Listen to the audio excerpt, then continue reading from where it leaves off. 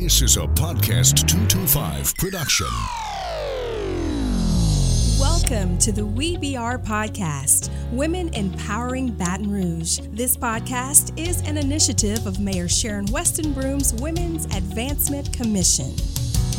Welcome, this is Mayor Sharon Westenbroom, and you are listening to the We Be Our podcast, an initiative of my Women's Advancement Commission. Our show will air the first and third Wednesday of each month, and we invite you to listen and subscribe to our podcast. Go to www.podcast225.com or listen through the Apple Podcast app. Today, I am joined by my co-host, Dima Gawi, a Women's Advancement Commission member, author of the book Breaking Vases, and a leadership speaker and executive coach. Thank you, Mayor Broom. It is a pleasure to be here and to serve as part of the commission. Today, our guest is Twana Harris. Twana is recognized on the local and state level for the work that she does to assist and provide support to victims as well as survivors of domestic violence. Twana's personal journey as a survivor of domestic violence has equipped her to empower communities to stand up and speak out to end domestic violence.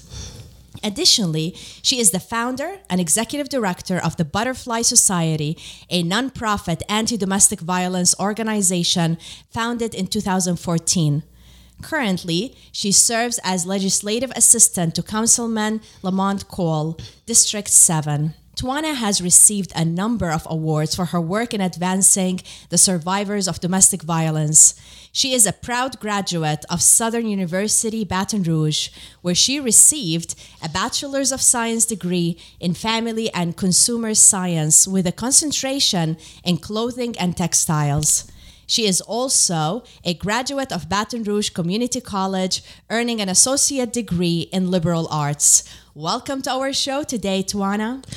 Good morning to the great city of Baton Rouge. It's such an honor and a blessing to be with you both today. Well, I am so glad to have you here, Twana, today. First, I know a little bit about you, but I'm going to let you tell your story. So tell us about your journey and how you came to do the work that you do surrounding domestic violence. My journey began back in 1990. I was a college student at the Southern University, a freshman, and enjoying life, enjoying college life, meeting people who were like-minded, like myself, who was here to get an education and to make a difference while we were here on Southern campus. And while I was a college student, I began dating this guy. We had a great relationship starting out, spent a lot of time together, very charming, fell in love, planned a life together, and then one day out of the blue, that changed dramatically for me. He began abusing me mentally, emotionally, sexually, psychologically, physically, and my world was turned upside down. I was in a very dark place in my life. I was very depressed, anxiety, suicidal, and felt there was no way out. And I had a great support system. I had a safety net. I had friends and a family who wrapped their arms around me, and I was able to walk away from it. Walked away from it broken, but was determined to begin to live. And by the grace of God, I did walk away from it, and I got involved in volunteering. I made a conscious decision that I was going to get involved somehow, some way to give back, because I had so many to give back to me and invest in me. And I began volunteering at a local domestic violence agency here, and boots on the ground, grassroots type of work I was doing. And while being out there, I noticed the lack of support, the lack of resources, the lack of services that was so needed. So 4 years ago, God gave me this vision for the Butterfly Society, where we provide resources and services to victims and families of domestic violence, and we've been hitting the ground ever since.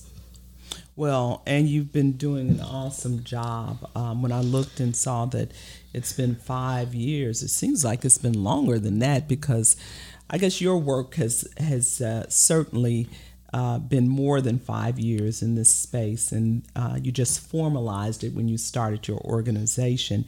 So being an advocate against domestic violence and an advocate for individuals who have suffered domestic violence, what is one of the greatest lessons that you think you can share through the work that you've done and through the observations and encounters that you've had?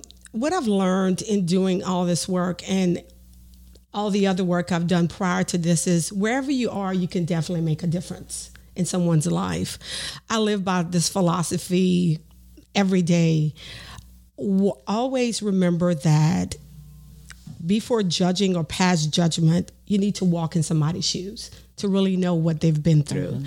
And those are the two things I live by, is that each and every one of us can make a difference in someone's life, however it is, however small or big it could be. And I live by that. The work that I do as a legislative assistant, keeps me humble. It also gives me a close insight of what people are going through in their lives, not just through the work that I do with the Butterfly Society, but as a legislative assistant as well. And sometimes people just need someone to pour into them and encourage them and give them the strength they need to get through the next day. So it's always important that we remember that before passing judgment, we need to actually walk in somebody's shoes to know what they've been through in life. So what do you think we can do more of as a community to help? As a community, we could do the littlest things. And I could start by saying just listening to someone that's going through it. Sometimes they just need an ear. They just need a space where they can empty out and share with someone what they're going through. And just being that support system, that safety net. If it's volunteering with an organization, donating some of your time could make such a world of a difference. Also, if you know someone that's going through it, and you don't know what to say or how to help, just direct them to an agency that provide those resources and services to them. If you know that it's happening, do something about it. So many times we have folks who look the other way and choose to look the other way. We're ranked second in the nation. 2018, there was 15 domestic violence-related homicides in the state of Louisiana alone. So can we afford not to do anything? We cannot. We have to get involved at some capacity. If it's donating your money, donating your time, saying something, being a voice for someone, you could simply do that. How do the victims find you? We have a website, the butterflysociety.org website. You can find us on Facebook. We're on Twitter. We're on Instagram. We're everywhere. We're an organization that's boots on the ground, and we believe in meeting people where they are, because where they are is where they're hurting. I can say, Dima, firsthand that I've had instances where I've been contacted as the mayor of women who are going through domestic violence issues, and I picked up the phone and called Tawana or directed them to call Tawana, and she's right, they are boots on the ground, her volunteers in the organization, so I greatly appreciate that. Tawana, what advice do you have for women in two different spaces? One is, you mentioned how women can help other women. The second is, how do women who are going through domestic violence, what advice would you give them? And I know you touched on it a little bit to help see their way. So we have two groups of women. Correct. Women who are want to help empower other women, and women who are struggling or challenged because of domestic violence. The women that are faced with domestic violence, I say to you that you don't have to go through this alone. You have the Butterfly Society, with so many other agencies out here that's doing the work that will support you, have your back, stand with you, and know that it's not easy. It's not easy at all to just walk away from your situation, because most of the time a victim feels alone. that they don't have that safety net, that they don't have that support system that they need. But you do. We are here. The mayor's office will help you through it, walk you through it. You have the Women's Center with Summer who will walk you through it, stand with you. So know that you are not alone in this. We will see you through it. You can contact us if you're afraid to contact us. Let someone know what you're going through, a friend, a family member who can reach out to these agencies for you. But you don't have to go through this alone. You're never alone. We're with you. We're there with you. And for the women who can empower women, I say to you, there is someone out there that needs you. And Mayor, you're a perfect example of that. You have young women that you mentor, that you've been bringing up throughout your career. We can do the same.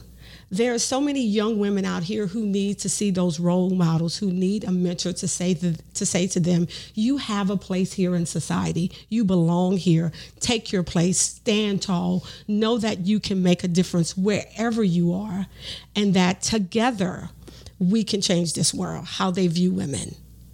Well, I think that's a wonderful note to end this part of our conversation on. And so we're going to transition to our favorite closing question, which I'm going to ask Dima to toss. I actually have another question before the closing question.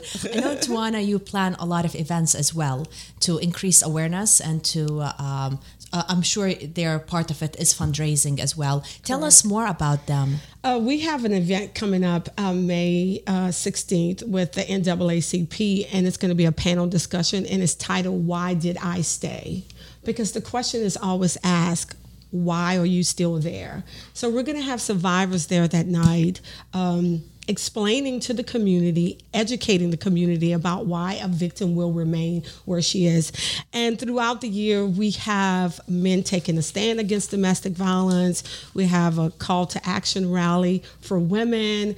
We have a Purple Affair Gala where it's our fundraising night. And I want the listening audience to know that all monies that is brought into this organization goes back into the community. It helps to provide temporary lodging, rental assistance, utility deposit, clothing, food, bus passes, gift cards, whatever you can think of that a victim is in need of, we try our best to provide. So be on the lookout. It's our 5th year. We have tons of events going on. We are also focusing a lot on our young women this year, empowering them to know that they're enough, that you're loved as you are, where you are. So we have some great things coming up this year. Wow. I have to share how inspired I am by you. And Thank I'm you. so inspired how you took such a difficult experience and you turned it to a major movement to help a lot of people around you, anyone who gets in touch with you. Yes, thank you so much. We appreciate that. And I have to say that you're always radiating with this beautiful energy. To me, it seems that you're filled with peace, and you want everybody you come across with to get a little piece of this peace. Well, let me say this also. This work I cannot do alone. I have a great team of people who work with me side by side every day. So it takes a whole bunch of us to make this work happen. We're just vessels being used. And we look at it like this. You know, we were blessed and favored to be able to walk away. Some of us were to walk away from our situations. Everyone is not able to do that. So we want to do whatever we can to help empower someone to know that you don't have to remain where you are. There is folks out here who love and care about you dearly, who support you and want to see you in a better place. Yeah. And whenever in my situation I hear of domestic violence, I automatically think of women being abused. There are a lot of men out there as well. So are you mainly specialized in women, or you're specialized to help any person? We're specialized to help anyone. 1 in 4 men will experience some type of intimate partner violence in their lifetime. And we've had a number of men to contact us by phone just to talk about their situation and just to reassure them that you're not alone in this. It's nothing wrong with you, because many times as a man, you are embarrassed to even open up and share what you're going through with a friend or a family member. So we encourage them to know that this space here with the Butterfly Society is welcome to you also. That's so great. Okay, so now, Mayor, I'll go to the question after, to the final question after getting all of these questions off my chest. The question we love at the end is, if you have guests coming from out of town and you have just 24 hours, where would you take them in Baton Rouge? I would take them to downtown Baton Rouge, the heart of our city, where we have everything right there at our disposal. We have good music, we have good food, we gather together, we unite together, we party together, we have a great time together. So downtown Baton Rouge would be the hangout where I would take them. Nothing wrong with that. Yeah, I like Nothing wrong with that. Well, thank you so much for joining us today, Tawana. And to our listeners, thank you for tuning in to the WeBR podcast, an initiative of my Women's Advancement Commission. I love the Women's Advancement Commission. We're doing some great things. Our show will air the first and third Wednesday of each month, and we invite you to listen and subscribe to our podcast by visiting www.podcast225.com or by listening through the Apple Podcast app. Thanks for listening to the WeBR podcast, Women Empowering Baton Rouge. This podcast is an initiative of Mayor Sharon Westenbroom's Women's Advancement Commission.